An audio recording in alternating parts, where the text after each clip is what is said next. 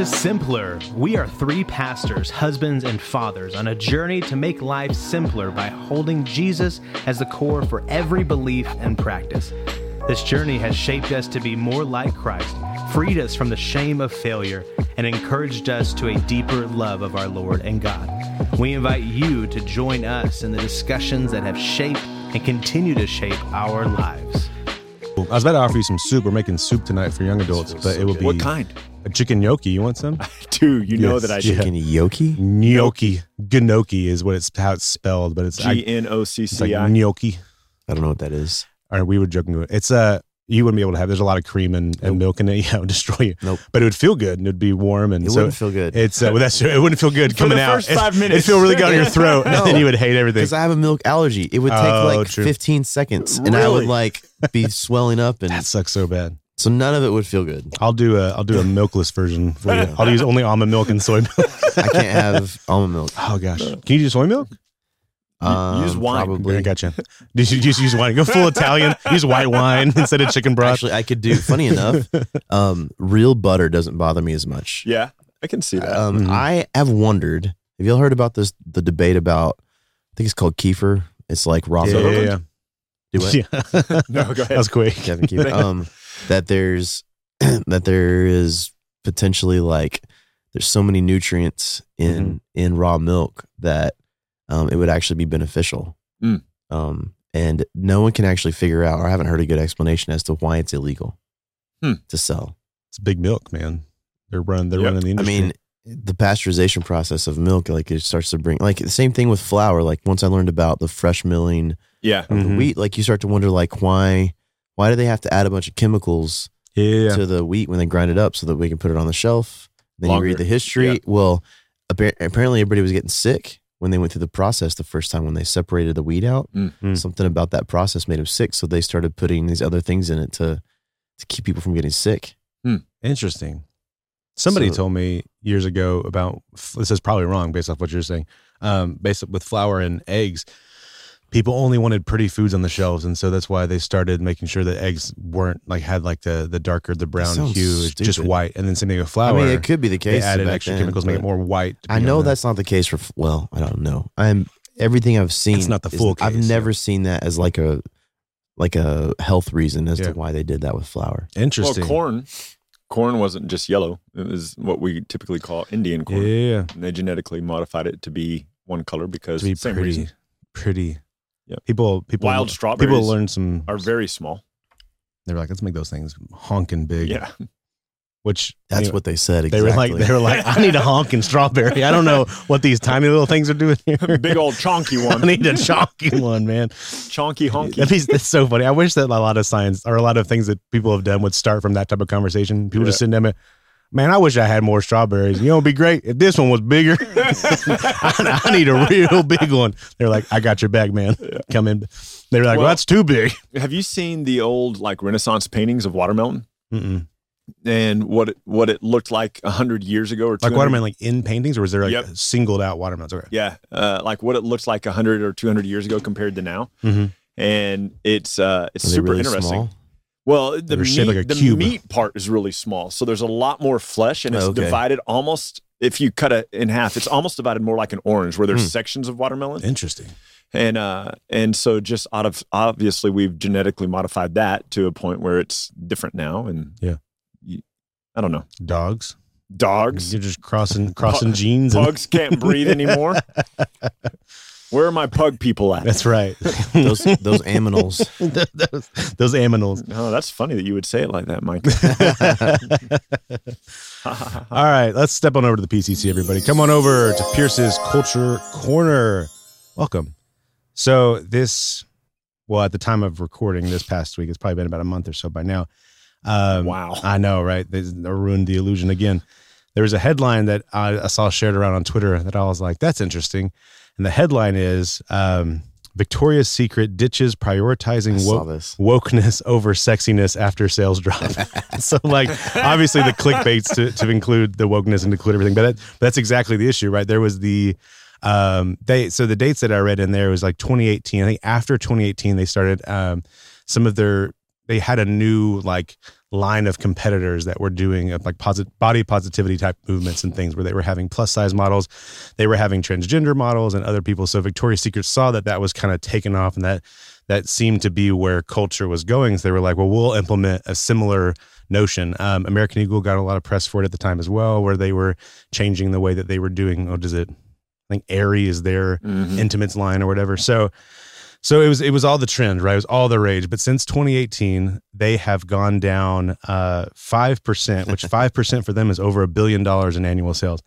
And so they said, here it is, Kathleen Chin, I forget, I didn't copy and paste how she works for Victoria's Secret. She's involved in Victoria's Secret. Reported that the brand's efforts to promote inclusivity, which included making LGBTQ pro women's soccer player and outspoken leftist Megan Rapinoe, is that how you pronounce that? Okay. As well as a transgender woman, brand spokesman, and getting rid of its famous angels, supermodels, gained favorable news from critics, but it never translated to sales. According to the numbers, the lingerie brand's projected 2023 is $6.2 billion, which is lower than the original $7.5 billion, right? So they're down over $1 billion. And what's interesting about it, so obviously with what we've seen since everything like Bud Light, we're seeing now with Victoria's Secret, we're seeing now in these things. Like I remember a few years ago first hearing Go Woke, Go Broke, but I only heard it from like the really right type people, and they're like, well, Go Woke, Go Broke. And I was like, I have no idea what that means. Like I have no clue what that means. Same people that wanted bigger strawberries. And that's exactly right. They were like, Go Woke, Go Broke. Where's your big strawberry? The voice sounded the same, so I just thought it was probably the same. This is my go-to accent for anybody. Whenever you quote me, you're like, and Ryan. Yeah, Ryan was like, anyway. So we're legit seeing Go Woke, Go Broke in action. So like people have been talking about this for a while now, where people are essentially shaping their entire business around new cultural norms, which in essence, I don't think it's bad to follow society, like on a level of like, well, what are the people buying? What do they want? How are they thinking? Marketing. Yeah. But that's not what they did. That's not what they did, right? And so what I think is interesting from the few articles I read concerning Victoria's Secret is that they're still acknowledging a cultural shift without having to change everything about their company. I think you got to change that because it wasn't a cultural shift. Oh, okay. It was a small group and ideological shift. Oh, gotcha. Like if culture had actually shifted that way, they wouldn't have lost sales. That's true. It was a complete ideological shift. It wasn't like, hey, we're reading the wave of culture. Yeah. It was a small group of people who were trying to change the ideological viewpoints of culture. And they were making a lot of money at the time, seemingly, from other companies. No. Well, that's the reason why they shifted. There's a company named Elle and another company that like their whole thing was just those ways of marketing and doing things. And they started to get more traction and make more money. So that's why Victoria's Secret said, oh, we'll change to take some of their money, what they're making too. I would be interested. But it didn't work. I would be interested to see that. Like the numbers and stuff? Because I mean, are you talking about a 1 year bump? Yeah, that's what it seemed like based off of that, which feels weird to shape everything. Are we talking about like 2 months they had extra profits? You know what I mean? Like I would love to see what those numbers actually are. Which isn't, now that you say that. They're still consistent. Because there was one article that highlighted, which I don't, so I bet it was like a quick jump of the gun thing because they said, it was I forget exactly how it phrased it. I didn't copy and paste that quote, but they did say that it was a decision made by their newly instated mostly female board. And so I bet it was, they had change of leadership and all the change of leadership said, let's make these changes. So I bet it was that. I bet they saw something, a quick trend and jumped on board really quickly. Yeah. Based off that language. That's interesting. So to not use the term cultural shift, what they said, and they didn't give any details concerning this. It was just kind of like a last little statement on the articles that I read. They said that they're going back to the original quote unquote sexiness that Victoria's Secret portrays. And they said they're going to bring back the supermodels. They did a Victoria's Secret tour thing that they promoted on Amazon.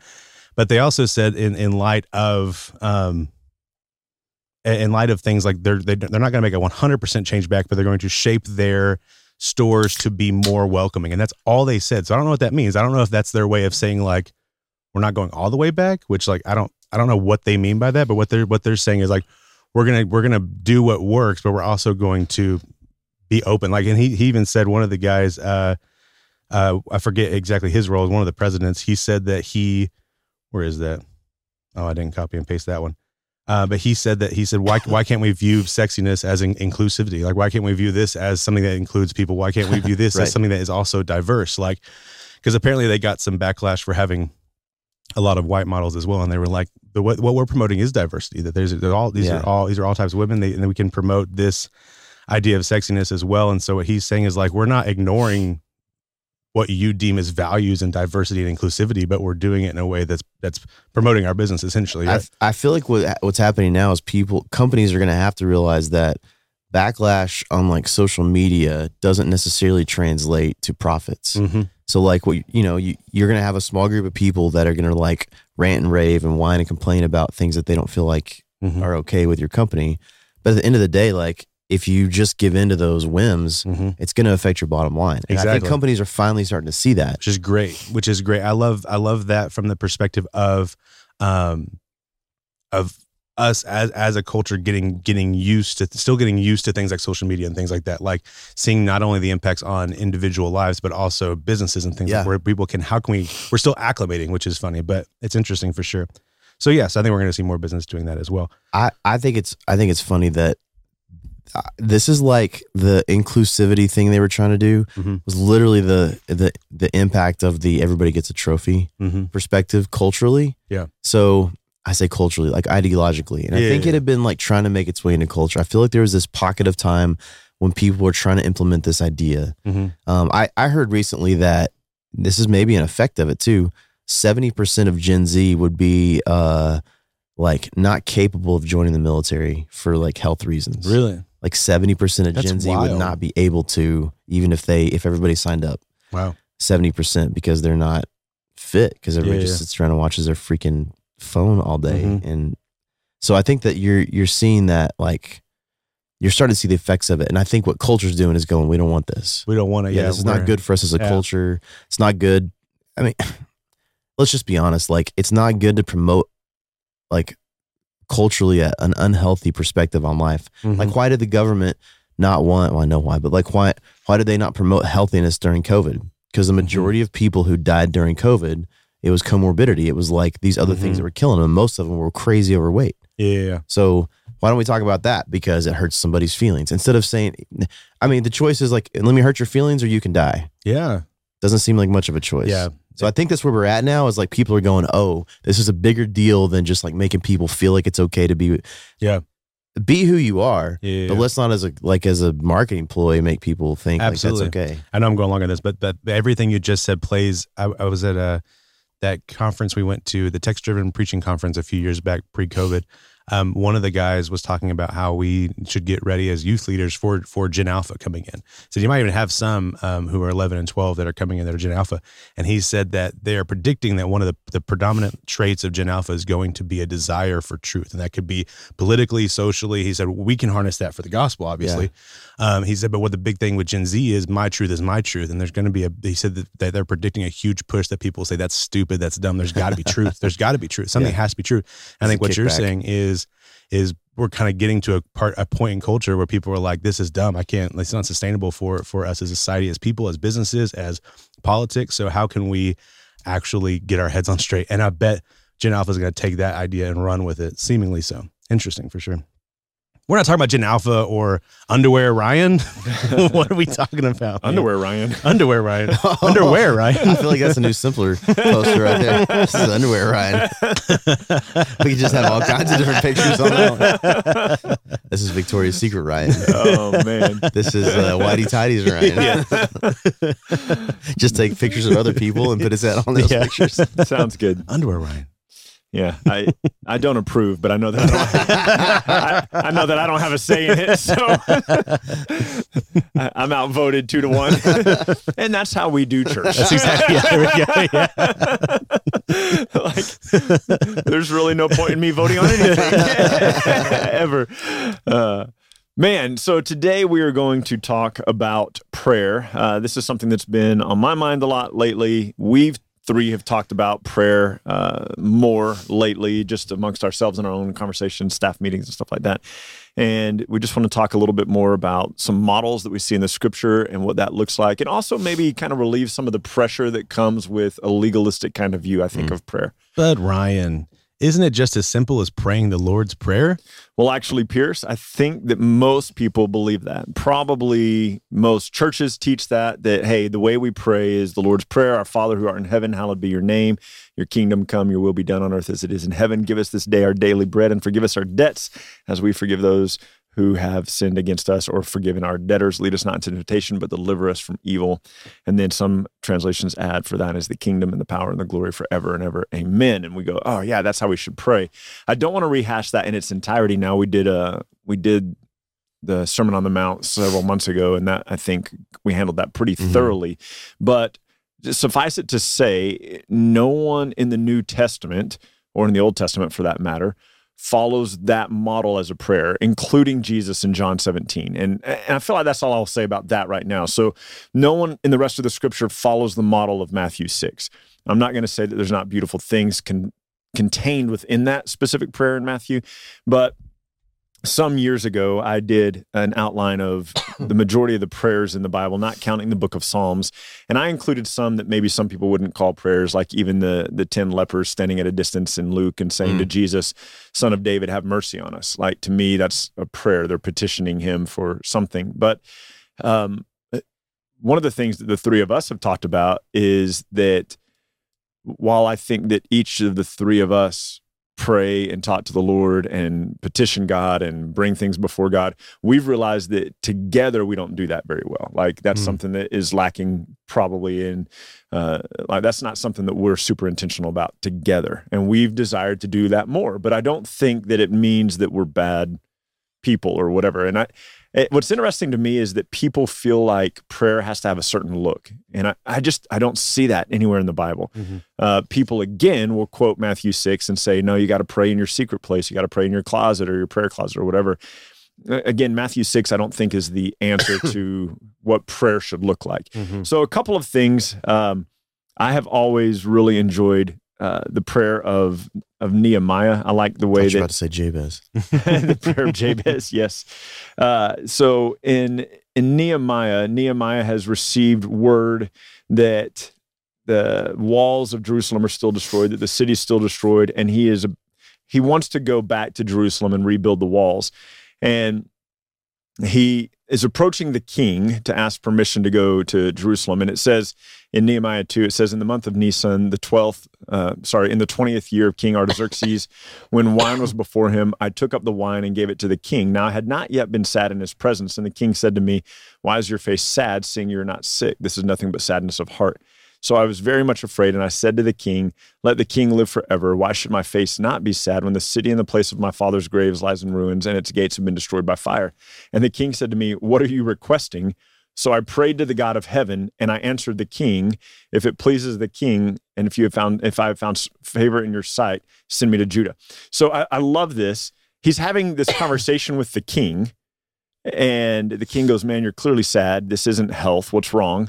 And he said, well, he goes, my city, my home country is desolate and in ruins, and it grieves me. And the king goes, so what are you asking me? And Nehemiah says, so I prayed to the Lord, and then I answered the king. And I love this because it's clearly not like Nehemiah was like, hey, can you give me an hour? Nehemiah didn't just collapse to his face or run off into the closet. Like, to me, in my head, that's really funny. The king goes, what are you asking? And Nehemiah, like in my head, I picture Nehemiah running away, diving into a closet and slamming the door and then praying and then coming back. So king. But like, that's not what happens. Like, he just says a prayer. And I think that there are a lot of Christians, at least I am one of these Christians, that for years and years and years felt guilty that I didn't have a dedicated time of prayer. And I take great encouragement from Nehemiah, who is just kind of going about his daily life. And literally between the king asking him a question and him providing the answer to that question, he's praying to God. It's not an hour-long prayer. I wish it was recorded for us. That would be beautiful. But it has to have been something along the lines of, God, like, help me to say the right thing here, or help me to have favor, or whatever it was, right? Like, it's just this quick moment where he shoots a prayer to God. And Nehemiah does that a couple of times. I love in 1 Kings, 18, when you went yeah, sorry. I was going through the chapters. It's like old school computer where you're like waiting on it to process. Yeah, I'm Gotta load it. yeah, I'm getting old and slow. You gotta But stick the other floppy in to figure that out. right. But Elijah is facing off with the false priests and prophets of Baal up on Mount Carmel, and these guys, these false priests and prophets, 450 of them have been calling out to Baal all day long, and they're not getting an answer. And then Elijah he gets the altar ready, and he puts the offering on it, and he pours water over the altar. Big, awesome showdown. And then his prayer that he prays, basically, God, show these people that you're God. Maybe 15 seconds, maybe a 15-second prayer. And then God sends fire down from heaven. And I think one of the things that I love is that most of the prayers in the Bible that are recorded for us, like Daniel 9 is the longest one that I can think of. Maybe Jesus in John 17. Those are the two longest single prayers. You mean like a recorded prayer? Recorded prayer. Yeah. And what I love is that a lot of times it's just people like Nehemiah just going like in the moment, trying to answer the king. God gave me whatever it was. I don't want to put words in Nehemiah's mouth, but whatever the prayer was. Jonah in the belly of the fish, the recorded prayer there, maybe would take you 15 seconds to read through. He's in the belly of the fish. He's like, you know what? I'm paraphrasing, of course. He goes, you know what? I screwed up. He's like, you're God. I'm calling out to you from the depths. I know that you will allow my eyes to fall on Jerusalem again, or on your land again, and your people again. And like, it's just a prayer of contrition. And I think that we have been, I think that the disciplines, Christian disciplines, which are usually referred to as giving, praying, fasting, reading your Bible, memorizing scripture, those sorts of things, I think that those have become so formulaic, and so like most people who teach on prayer give you this long thing about here's what it has to look like, and it needs to take this form, and it needs to take this shape, and if you're not doing it for at least an hour, and if you're not doing and we just don't see that modeled anywhere in the scripture. And I think and I know I've said this before on the podcast, but what I was taught, and it had such an impact on me as a kid, as a young man, probably 14, 13, that it shaped how I prayed for maybe the next 8 years or so. But we were taught to pray ACTS, the acronym ACTS. So give adoration to God, and then confess your sins to God, and then you can give thanksgiving to God. And finally, when you're done, you can ask or give supplications to God. Yeah, you got to go through the process before you can ask for anything. Right. Yeah. So stupid. And out of 155 prayers that I've outlined in the Bible, I would say that probably like 80, 90% of them are people just coming to God immediately with, God, here's what I need. Yeah. I think the one thing that is often missed in the conversation about prayer is that there's an existing relationship between the person and the God they're praying to. Yes, do that. Talk more about that. And so I think that, so let me back up a little bit before we go into that. I think there is an essence where like God's upset with Israel because they are worshiping / praying to other gods. We know they're praying to other gods because he says things like, you think that God's the one who brings you rain. So obviously I'm assuming that in there, but I'm assuming you're not assuming that. That's totally in there. Okay, some kind of some kind of supplication they're asking, like, hey, would you we're asking for rain from another God. So I don't think that there's an existing relationship between those people and that God. So just to back up a little bit, I think that there is an attempt at that relationship because they want something. The false God, you mean? Yes. Yeah. I do think that what seems to be clear across the scripture is that the people who God interacts with in this thing we call prayer, and I'm not saying like people just having a prayer like where they say, someone who's not a believer says something to God. I don't think God doesn't hear that. That's not by any means what I'm saying. What I'm saying is like if we're talking about a like pattern of prayer, like a consistent like prayer is part of your life, it's not just you're throwing out these words to some existing being out there in the cosmic atmosphere somewhere. It's that there's an existing relationship between you and God, and that allows you to have that. Nehemiah, the reason that he stopped and said that prayer before he answered the king was because there's an existing relationship. Absolutely. So it's a different. So I just wanted to back up because I don't think that means every time someone prays that is implicit that there's an existing relationship between them and God specifically, or them and the God they're praying to. What I am saying is I think as believers, as people of faith, what you see across the scripture is a life built on prayer is a life that has a relationship with God existing Absolutely. previous to that. And I think that's where maybe I struggle with the program. I mean, I probably struggle with programs in general, but like You definitely do. personality wise, but I think, like it about you. I think that there is this essence where you almost give people this false hope. Like, hey, if you go through this pattern, this means you have a good prayer life. Mm-hmm. So you could have someone, let's say like this, you could have someone who has put faith in Jesus, but like has never learned what it means to walk by the Spirit, never learns what it means like to have a relationship with God, to do life with other believers, like to grow in community. Like they're not at church consistently worshiping and learning and growing with other believers. They're not doing any of the things that are important for us as followers of Jesus. And then they like say, well, someone told me if I just have this program prayer that I'll start to see the impact of that in my life. I've heard this, you and I have heard this, we've all heard this a lot. People are like, I've really been struggling in life. I feel like God doesn't hear me.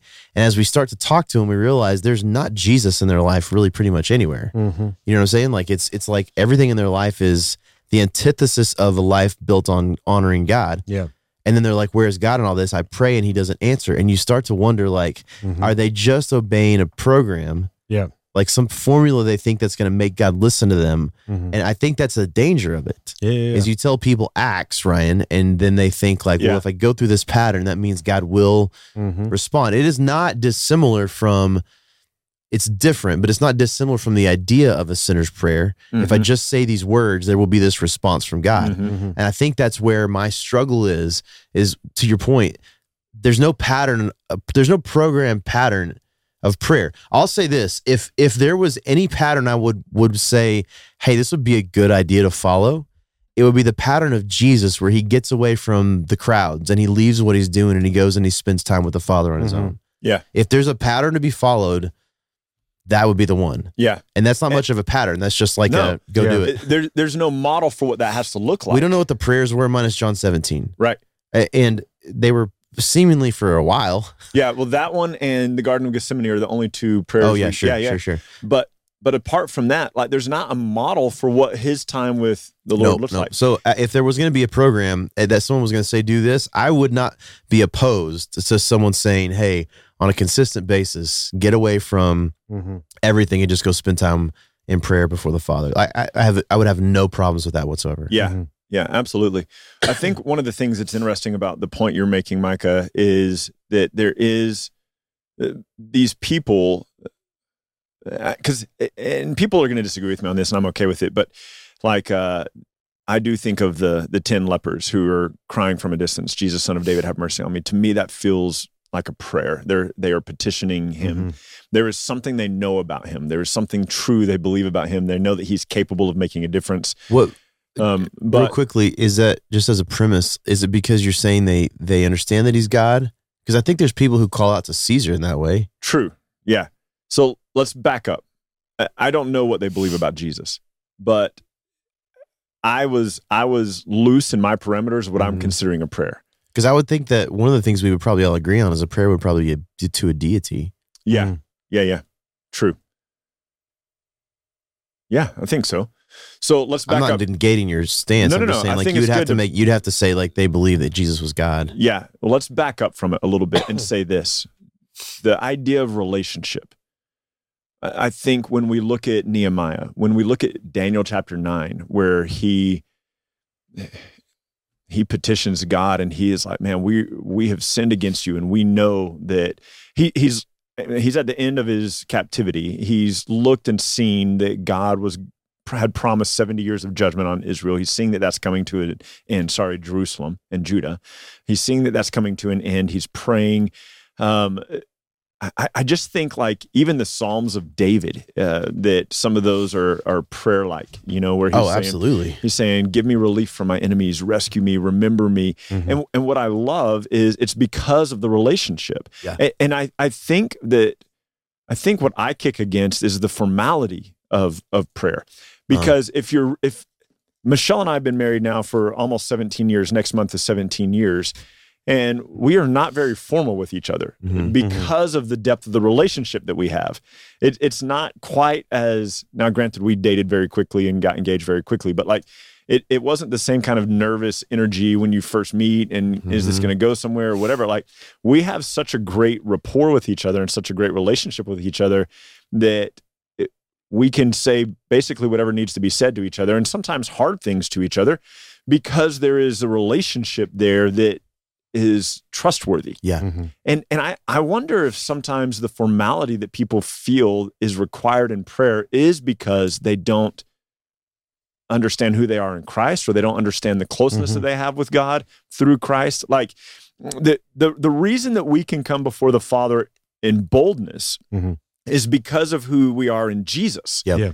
And if we are heirs of God and co-heirs with Christ, as Romans 8 says, then Jesus is the one who has brought us into the presence of God. And on the basis of Christ, we can come before him and petition him however we want to. I think a lot of times of Esther, and Esther was almost not included in the Bible because there's no direct mention of God in Esther.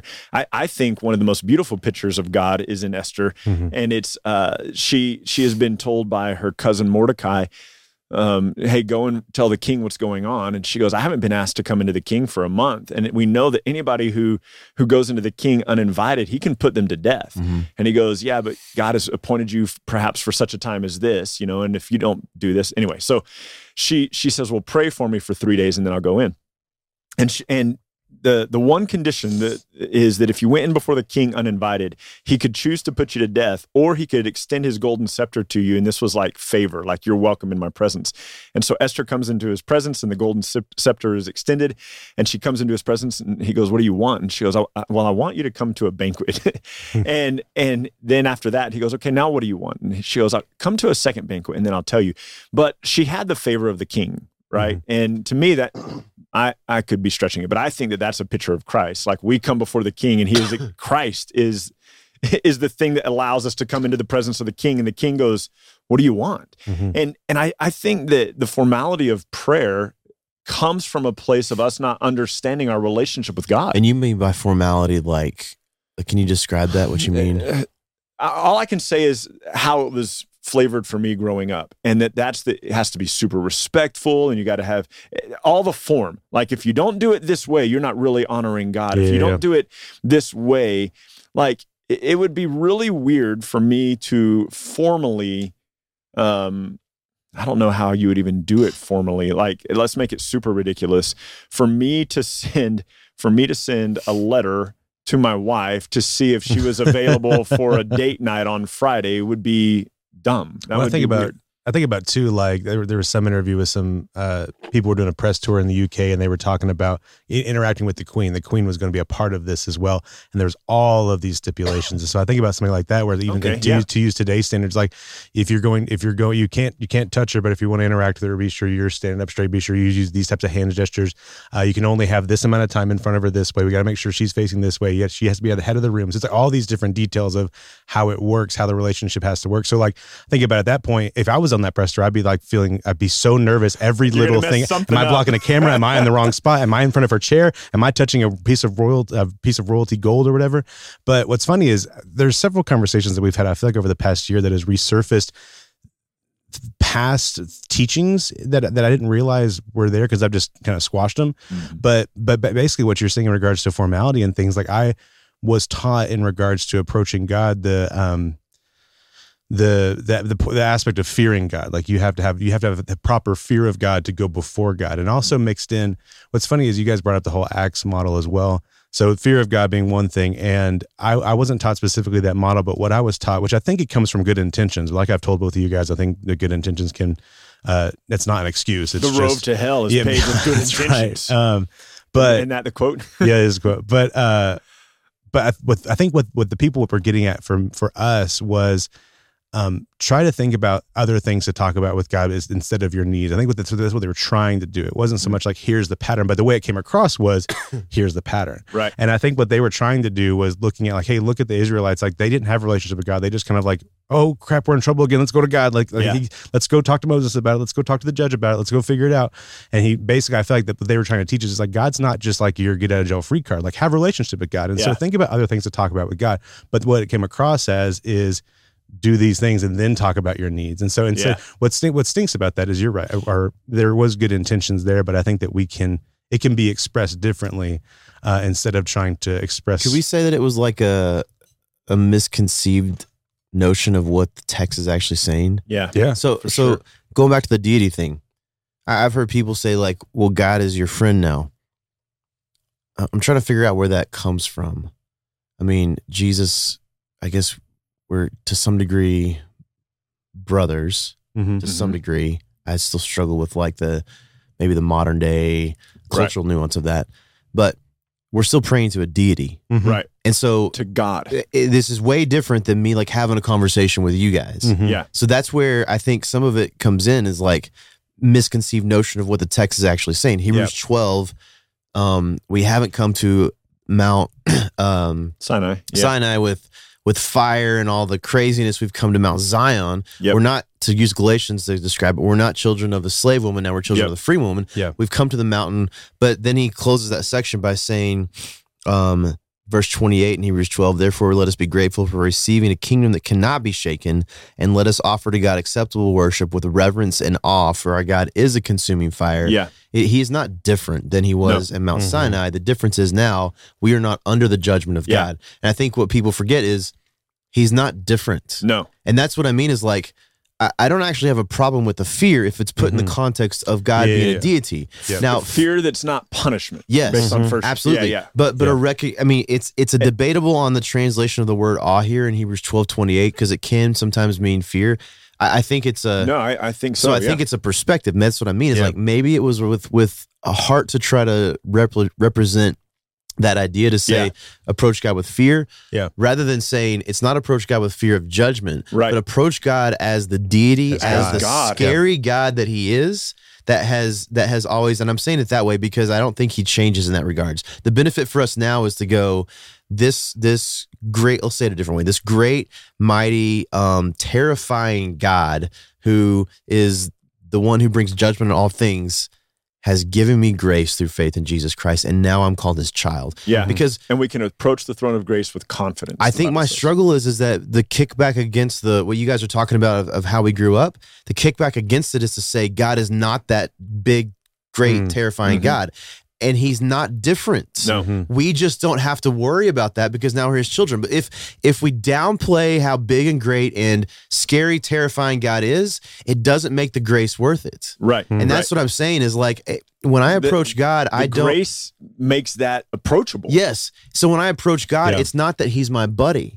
Yeah. He's the same God, but now I approach him with this like joy and overwhelming satisfaction because that God is letting me talk to him. That's the difference, I think. That's why I think people maybe tried to go about it the right way, but just misunderstood what the text was saying. Agreed. Yeah. I was recently asked that question, what does it mean to fear the Lord? And this was the best example I could come up with. And now as I voice it to you, I'm going, well, crap, Micah's going to go, well, that was stupid. Here's what's wrong about that. But when I was 17, I went with 2 youth pastors and a 14-year-old boy to New Mexico, and we hiked Hermit's Peak. And I still to this day don't know why my parents let me go. I'd known these guys for like 2 That weeks. seems sketchy. Super sketchy. That seems like a documentary about to be made. But it was one of the greatest trips They of were my good life. guys. It was amazing. Cool. Yeah, it was truly amazing. I'm more surprised now in retrospect that the 13 or 14-year-old kid was allowed to go with us. Because anyway, but we hike Hermit's Peak in New Mexico. I don't remember how tall it is, 10,000 or something like that. And we get to the top, and we're the only ones up on top of this mountain, and you're looking out over this beautiful valley and the mountains and this. And what we would do is in the morning, we would get up and we'd get our coffee and we'd make it on the fire, and we would go and we would walk to the edge of the cliff. And the last, I'm not great at heights. Like some people would just walk right up to it, no big deal, and plop down. I would kind of sit on my butt the last 5 feet and scoot and then hang my feet over the edge. It's awesome. And you're sitting there with your coffee, and you were high enough that the morning clouds would sit down in the bottom of that valley, and you see the trees peeking up. And the whole time I am captivated by the beauty of it, but my heart's racing because I'm on the edge of a cliff. Yeah. And I wasn't fearful for my life, but I was still fearful and in awe and just like overwhelmed by the beauty of it. And God is like, and there was this tension in me, not that I was afraid of the position that I was in, but also I'm a little bit afraid. Yeah. Like there's this, and so I don't know, like to me. Is it Hebrews? Yeah. Let us approach the throne of God with grace with confidence. Yeah. Where is that? I thought it was Peter. Maybe it is Peter. I can't remember. But that's what I think of is that understanding that God isn't different Mm-hmm. allows me to understand the grace he's offered me through Jesus. And now it allows me to approach the throne of God with confidence. Yeah. Hebrews 4:16. Okay. To approach the throne of God with confidence because I know who I am. Like, I think what you're talking about, Pierce, this like trying to instill the fear of God into people so that they will pray is not the correct perspective. No. It's like, I'll say it this way. I have a feeling that when you said this earlier, Ryan, but just to reiterate, when you actually understand who you are in Christ, the draw is now I get to have this conversation with God. Yeah. I struggle. I have a hard time. And this is part of our conversation. I have a hard time with people who tell me I just don't really feel like I can pray. Mm-hmm. That are believers. Mm-hmm. Because what that means probably is that you don't understand who you are. What I mean is you don't understand your position before God. This great, terrifying, majestic God who created everything and can destroy everything in a breath. Mm-hmm. That God now says, you're my child. Welcome into my presence. You can, like, if you can't approach then with confidence, not based on you, but based on you're worthless. We're worthless. And God was like, I got you. Yeah. I'm giving you worth by giving you life through my son. Now you're my child. Yeah. That gives you the confidence. So like, I think where maybe the form has stripped people, the program has stripped people of the joy of prayer is by making them think that somehow if they don't do it the right way, that somehow it's not valuable. Listen, if you are a freaking kid of God, go talk to God. Yeah. And that I think is the point that, or at least one of the points that I need to remind myself of is that there's not some formulaic kind of dance that I have to go through to get to the part of the end where I go, okay, now God, now that I've confessed all these sins and now that I've crossed all the T's and dotted all the I's, would you do something about this thing that's really breaking my heart? Like it's okay to have that be the first words out of your mouth. Yeah. Because this awesome, amazing God sitting on the edge of a cliff, precipice, in a moment your life is over, but I'm there by the glory of Jesus Christ. And to say, look, God, my heart's broken today. And I don't have any room for anything else right now. Like, I don't have any room to come to you and go, I'm really sorry about yesterday.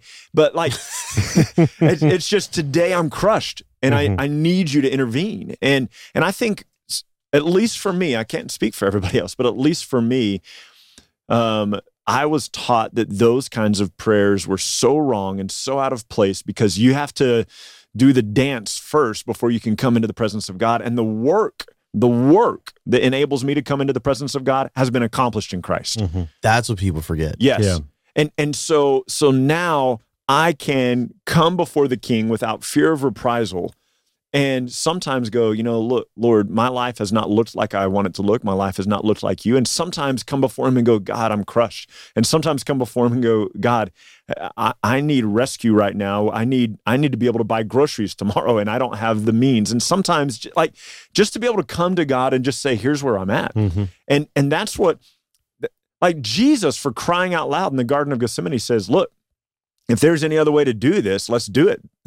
But not my will, but yours. Like Jesus himself is going, hey, if there's another way, that'd be cool. Paul in 2 Corinthians said he asked 3 times that God would remove the thorn from his flesh. And so like he's coming before God, whatever the thorn was, and he's saying, God, I'm kind of over this. And what God brought him to in that was like, hey, my strength is made perfect in your weakness. And what's interesting about those examples you just gave is people aren't just asking for fringe needs. Nope. I think a lot of times our prayer life, the problem is that our prayer life is limited to when we need something. Yeah. I'll say this. I don't think this is a formula, but I do think it's a healthy perspective. I'll say that. When we recognize the beauty of God, whether that's like my favorite thing's a West Texas storm rolling in, something like that. Yeah.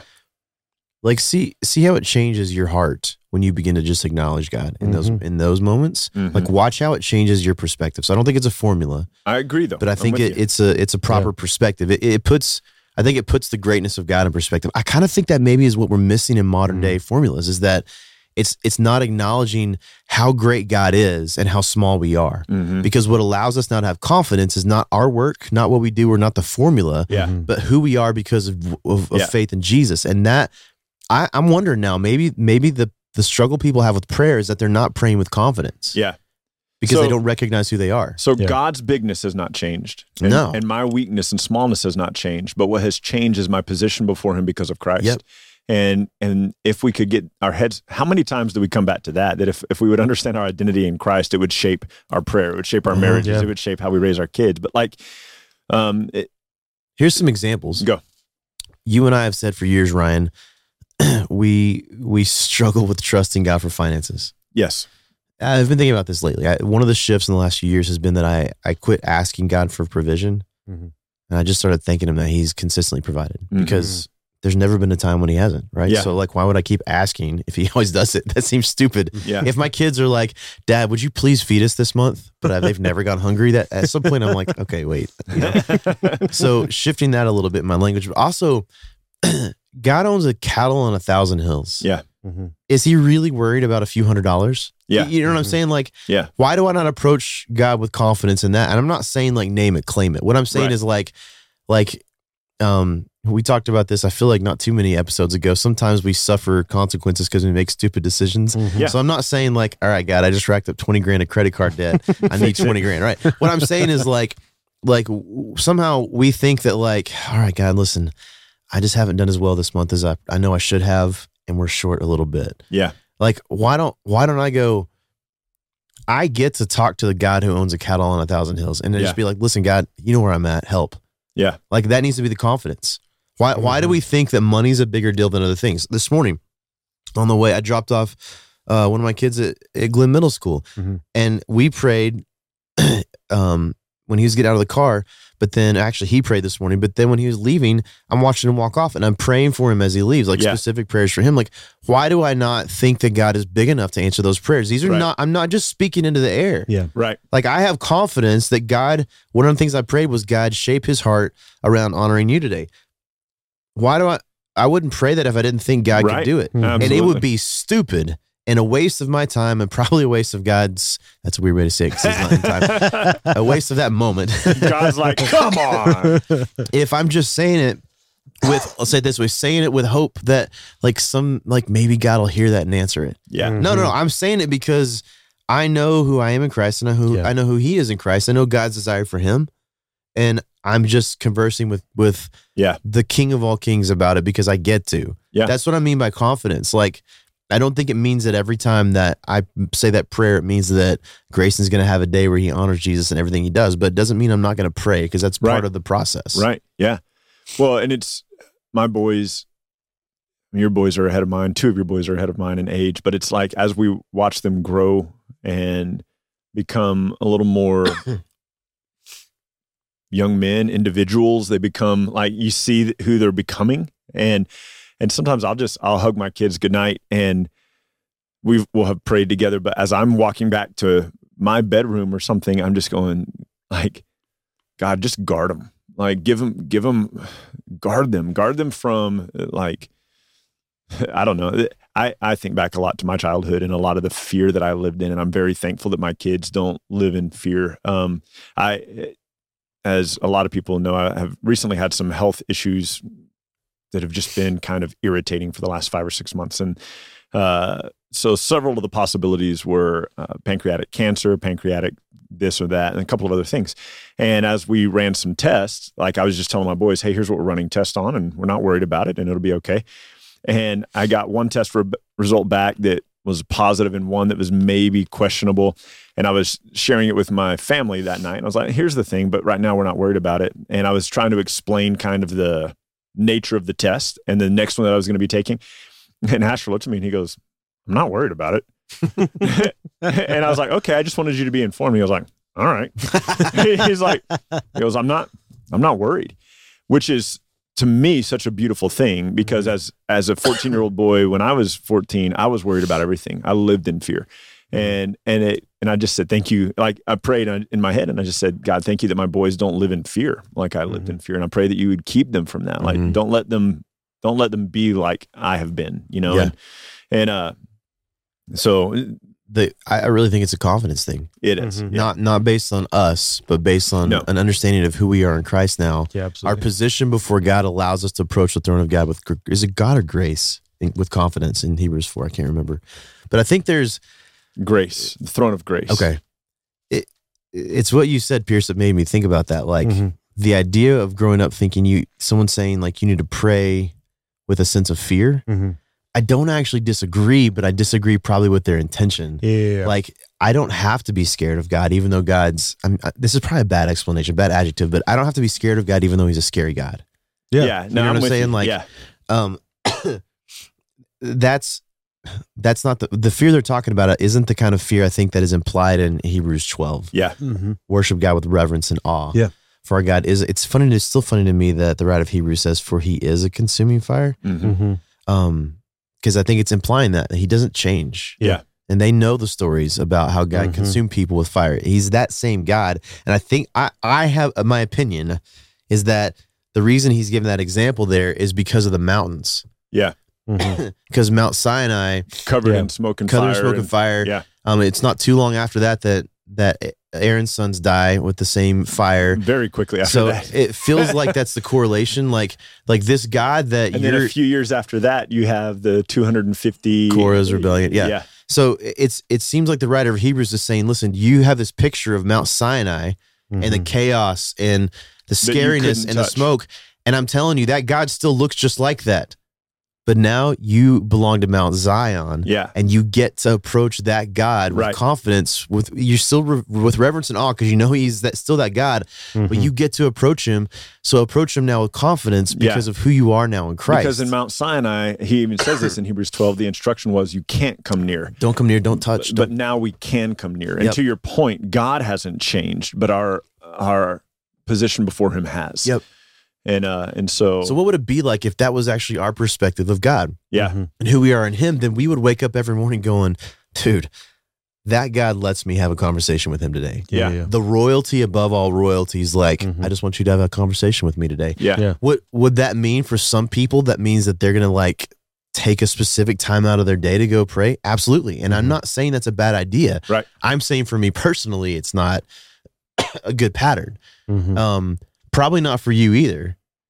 Because then you'll find guilt if you don't follow the pattern. I would make it a rule. For you, it would be more like here's my goal to do it. But like, I think it's a great idea to get away from life and spend time with the Lord. But I don't think that means that that's what prayer looks like. Because all those examples you gave earlier, these people are just having a conversation with God. They're just doing life. It feels to me like sometimes prayer conversations is like, it either looks like this formulaic thing where you get away and you are apart from everybody and you have time with God and then the rest of your life is not prayer. Yeah. And the other side's like, no, don't have any formula of like time to get away. Formula is a bad word. Don't have any time to get away. Yeah. But just your whole life is a conversation with God. I'm not sure why those have to be mutually exclusive. The thing about the formulaic, really formal kind of thing, which isn't bad, as you've said, is it doesn't really fit with Paul's instruction to the Thessalonians to pray without ceasing. Like you can't pray in your prayer closet without ceasing and still be doing other stuff. They have to keep adding to the church building. Like, we got to keep adding closets. People keep living here because Right. that's what Paul told us to do. Right. I can't imagine Jesus wasn't having a conversation with the Father until he left the crowds. Yeah. You know what I mean? Like, Yeah, exactly. But I do think that there is something special about that. I still rest there. Like there's something. Yeah. I think if us three were going to say there's anything lacking in our life, it might be that. Yeah.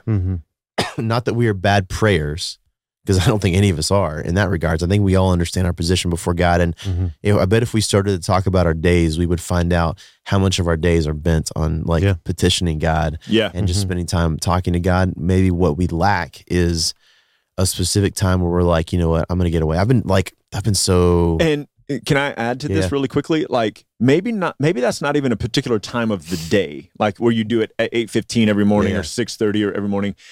Maybe it's periodically that we are just taking a moment. Like I don't even know if it has to be every day. Yeah. I don't think it was for Jesus either. Yeah, I think there's an intentionality to it where we go, you know what, like this. I don't have a lot going on today. I'm going to take some time. Yeah. I have a thought. I'll throw this out. I'll make this part of the interwebs now. I don't know this to be the case, but here's always been my thought about Jesus getting away. He was tired of the crowds. I actually think that's what it was. Yeah. Have you noticed that when he leaves, it's, as far as I can think, it's after the crowds. Yeah. Mm-hmm. And I wonder, I'm going to make a personal correlation here. I wonder if there is a sense of recharge, Mm-hmm. like spiritually, emotionally.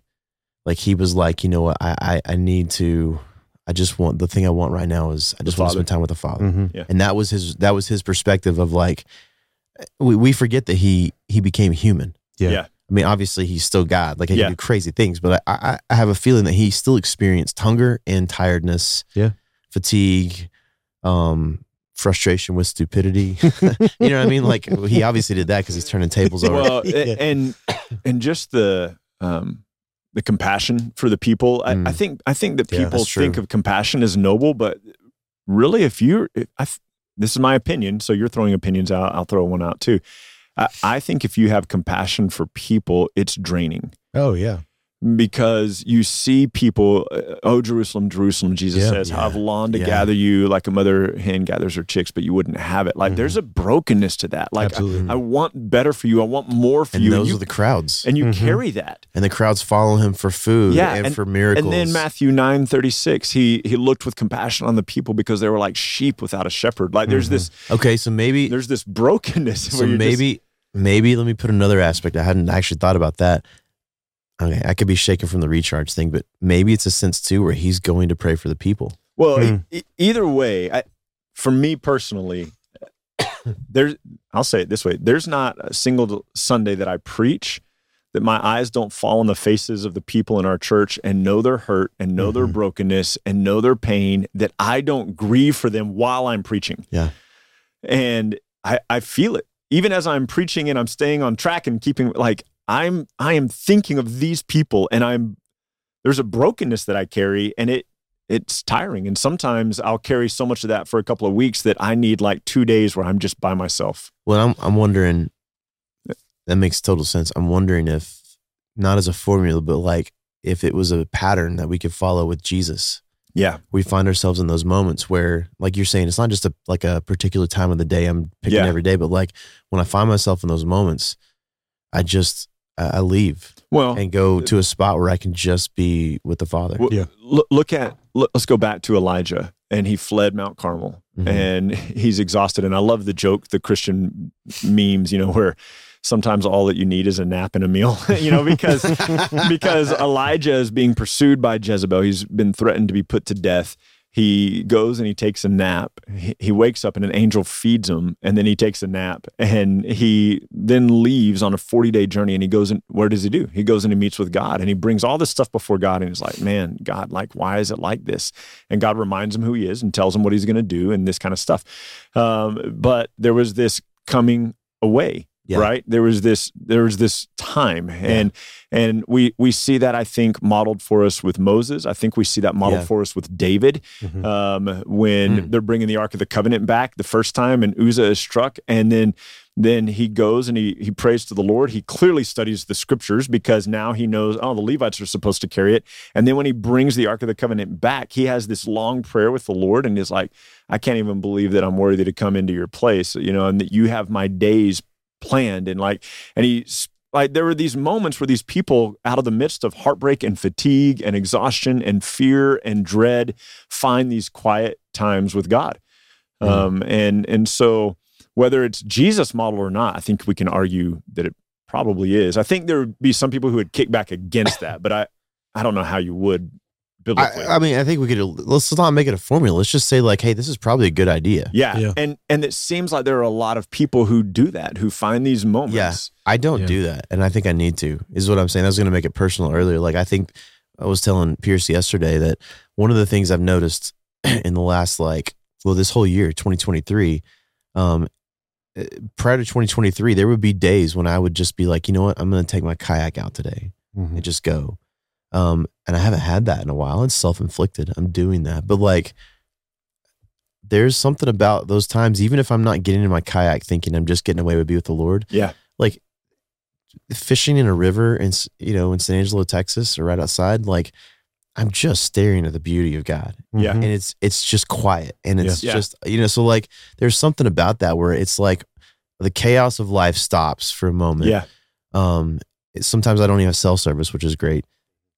And then I think it's a good idea. Like maybe I need to do that more, even if it's not get my kayak, even if it's just like, you know what, I'm going to take an hour and I'm just going to drive somewhere away from everything and turn my phone off and just spend time with the Lord. Like, I don't think it's a formula, but I also don't think it's a bad idea. Yeah. And that might be something, now we're kind of getting off topic a little bit, but that might be something good for us to implement, again, not formulaically, but amongst the three of us to just be like, hey, periodically, Pierce, when's the last time you've just had a day, man, where you could just rest in Jesus, rest in the Father? Micah, have you had a chance to do that lately? Because you were just saying the other day, Micah, that you've been really exhausted lately, and you've said, I don't think it's physical. Yeah, you said that. You said, I don't know that it's physical. You thought it was physical. You thought it was the busyness of your schedule. You now feel like it's more spiritual. So this would be a really good time for Pierce and I as your friends to say, hey, why don't you take a day, man, to just go be with the Father? Yeah, no, you're right.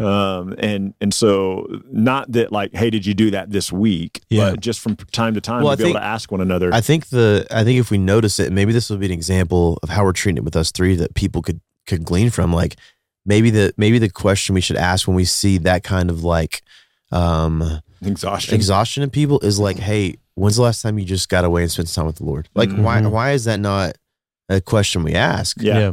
We can approach the throne of grace with confidence because of who we are in Christ. God hears us.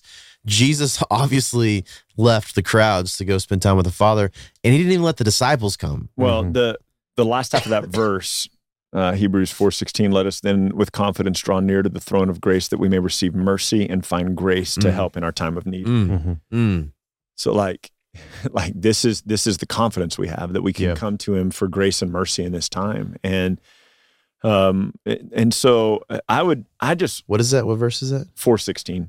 I want for people to know that you don't have to put on a performance to come to the Father. Absolutely.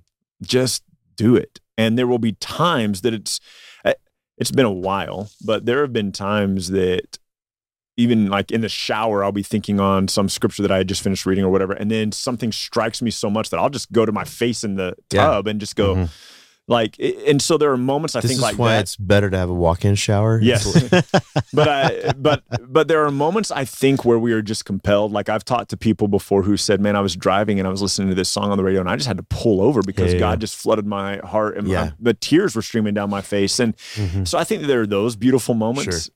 But I think that there are the moments like you were talking about, Micah, with Grayson walking away from your car into the school this morning, and you're like, God, like let his life proclaim your worth. And I think there are moments that we cry out in agony, and I think that there are moments that we need to find an escape to where we can catch our breath and rest in the Father. I almost think that for someone like me who hates structure and it feels, I don't hate it. I oftentimes feel claustrophobic. But I almost think for me, it makes sense to actually have, to some degree, a plan. Sure. It makes more sense because if not, I'm so driven, I'm just going to like go. Yeah. Versus someone who like is really structured, it'd be really easy to be like, okay, well on Fridays I'm doing this. Yeah. For me, it might make more sense to say like, all right, every Friday that I'm in town, this is what I'm doing. I'm doing this. Yeah. Yeah. I like it. Yeah. It's a good conversation. I know we've left prayer a little bit. We've stressed this idea. I feel like that's part of it though. I agree 100%. No, absolutely. I think that's what's not talked about in prayer. Yeah. I feel like we could have another hour on it. Anyway, probably. Go ahead. I was going to say, I know we've touched on this a bunch. I don't know if we've said it like explicitly, but I think we would agree that part of the simpler view of us trying to simplify a lot of these things that we've overcomplicated is we've tried to enforce formulas, we've tried to enforce structure, we've tried to say this is the way it is. And I'm thinking also from a teacher perspective, like I brought up earlier, like things that I was taught growing up. I just think how much, I know people don't view it this way, but how it is truly so much simpler to just teach who God is, teach who Christ is, teach what he's done for you and who you are now in him. And because of that, this is how we approach him. Because of that, now you have access instead of the rules to a Father that loves you. Yeah. So like, I feel like as basic as it may seem, I mean, you've often said this, Ryan, we're like the pinnacle of truth, the highest truth is the gospel, the good news of Jesus, the truth of who Jesus is, and everything that flows from that, right? So like we too often view like that as the entry point of Christianity. Now we've got to complicate things and build up on that, right? Instead of just pointing back to the gospel. And I think about too, just even with our youth group and our students, just thinking, man, these are everyday practices, everyday parts of our life, disciplines of our lives, right? Praying, talking to God, like interacting with the Father. However that might look for your day, where you are emotionally, where you are spiritually, just what your day looks like they could look different, but there's still a day-to-day aspect of communing with God because we have access to God through Jesus. Because of who we are now to him, we are now a child. We're not an enemy. And so we can come boldly before him. I think that's it. We can come. Mm-hmm. I still think I'm interested to have your thoughts on this. I think I have a hard time calling it a discipline. Yeah, the only reason why I use it, I was gonna go on a little rant a little bit about Richard Foster because I enjoyed his book on it. He kind of redefines discipline just as a day-to-day thing, and so I said it, and then I was like, I shouldn't have said that because that has a lot of weight to it. Yeah. But the way that he used it in his book, The Celebration of Discipline, was just aspects of the Christian life. That's all he meant by it. Yeah, I still think the like perspective on that is what I get up and I do because I am a Christian versus what you said later. I can do it. Yeah. I think that's the difference in perspective. Yeah, if I wake up today and go, you know what? I do this because I'm supposed to do this today versus I wake up and I go, dude, I have the opportunity to do this. I get to go before the Father today. Those are two completely different it's two different mindsets for sure. Absolutely. Well, I changed that. I edit this, so I'll just go delete everything I said.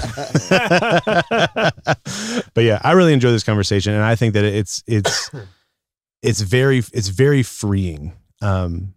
A lot of the things that we're talking about, just in the truth of who we are in Christ, and the truth of what that means with our relationship with God. And so, for those of you guys listening and watching, you have the opportunity now. You can come before God boldly, not because of what you've done. You don't have to prove yourself to God every time you pray before him. It's not, I mean, I remember legitimately having those feelings. Like I remember growing up and something would happen in my family and be like, okay, I get today I'll make myself right with God so that tomorrow I can pray for my mom. So tomorrow I can pray for finances. So today I'll be really good. So tomorrow, and what's crazy is like, I don't even remember people teaching me that explicitly. It's just a misunderstanding of who I had, of my relationship with God. And so that's why I was saying, like, as teachers, as preachers, and as those of you listening, as parents, as people who have jobs, as people who are actively a part of community, let's shape our language to be so that we uphold and proclaim the truth of the gospel, and we encourage and expose and point to our identity now that we have in Christ. Be your brothers and sisters, your children, people around you, as you talk about the gospel. Like, let's talk about what it really is, not just disciplines, not a misunderstanding of what it might be. And maybe as a reminder, as a closing thought, like Ryan, I think the examples you gave earlier all through the scriptures is there seems to be this consistent conversation with people of faith in God. Yeah. Like he cares about that conversation. So don't think that there's a part of your life God doesn't care about. Yeah. And it's just normal. Yeah. Yep. Did you have a simpler view? Did we say a simpler view? We didn't. Simpler view is you get to pray. You get to pray. You get to pray. Awesome. I really enjoy this. You know what else I enjoy? Steven, the hot Cheeto Vanilla Man. We are at the Garden Audio. The way that the reason I need why to get another one of those vanilla air fresheners from you. I keep forgetting. We Steve's face on it. We should. New one. It would smell awful, but we should just line the microphones with them. But like yes, Steven smells bad. It would just not smell bad. It would just be overwhelming. It'd be an unbelievable amount of vanilla. Are we talking about air fresheners or Steven? Yes. Go check out Steven. So the Garden Audio doesn't have a social media anymore, but him and his wife are part of a realty team called 87 Realty Group. It is him and his wife, and what they do on social media is share real estate tips and tricks. They share stuff in the local market in San Angelo, but as well as like interior decorating and things like that. So if you're interested in real estate or just the home market in general, go give them a follow. And while you're over there, leave a comment and say, hey, thank you for Simpler. It sounds so good. And while you're at social media, follow at Simpler Pod. Wherever you're listening or watching this, a review helps grow the Simpler community, because we've loved the fact that over the past 3 years, we've been able to, almost 4 or 3.5 years, we've we've had the opportunity to have more and more conversations based off what we do here at Simpler.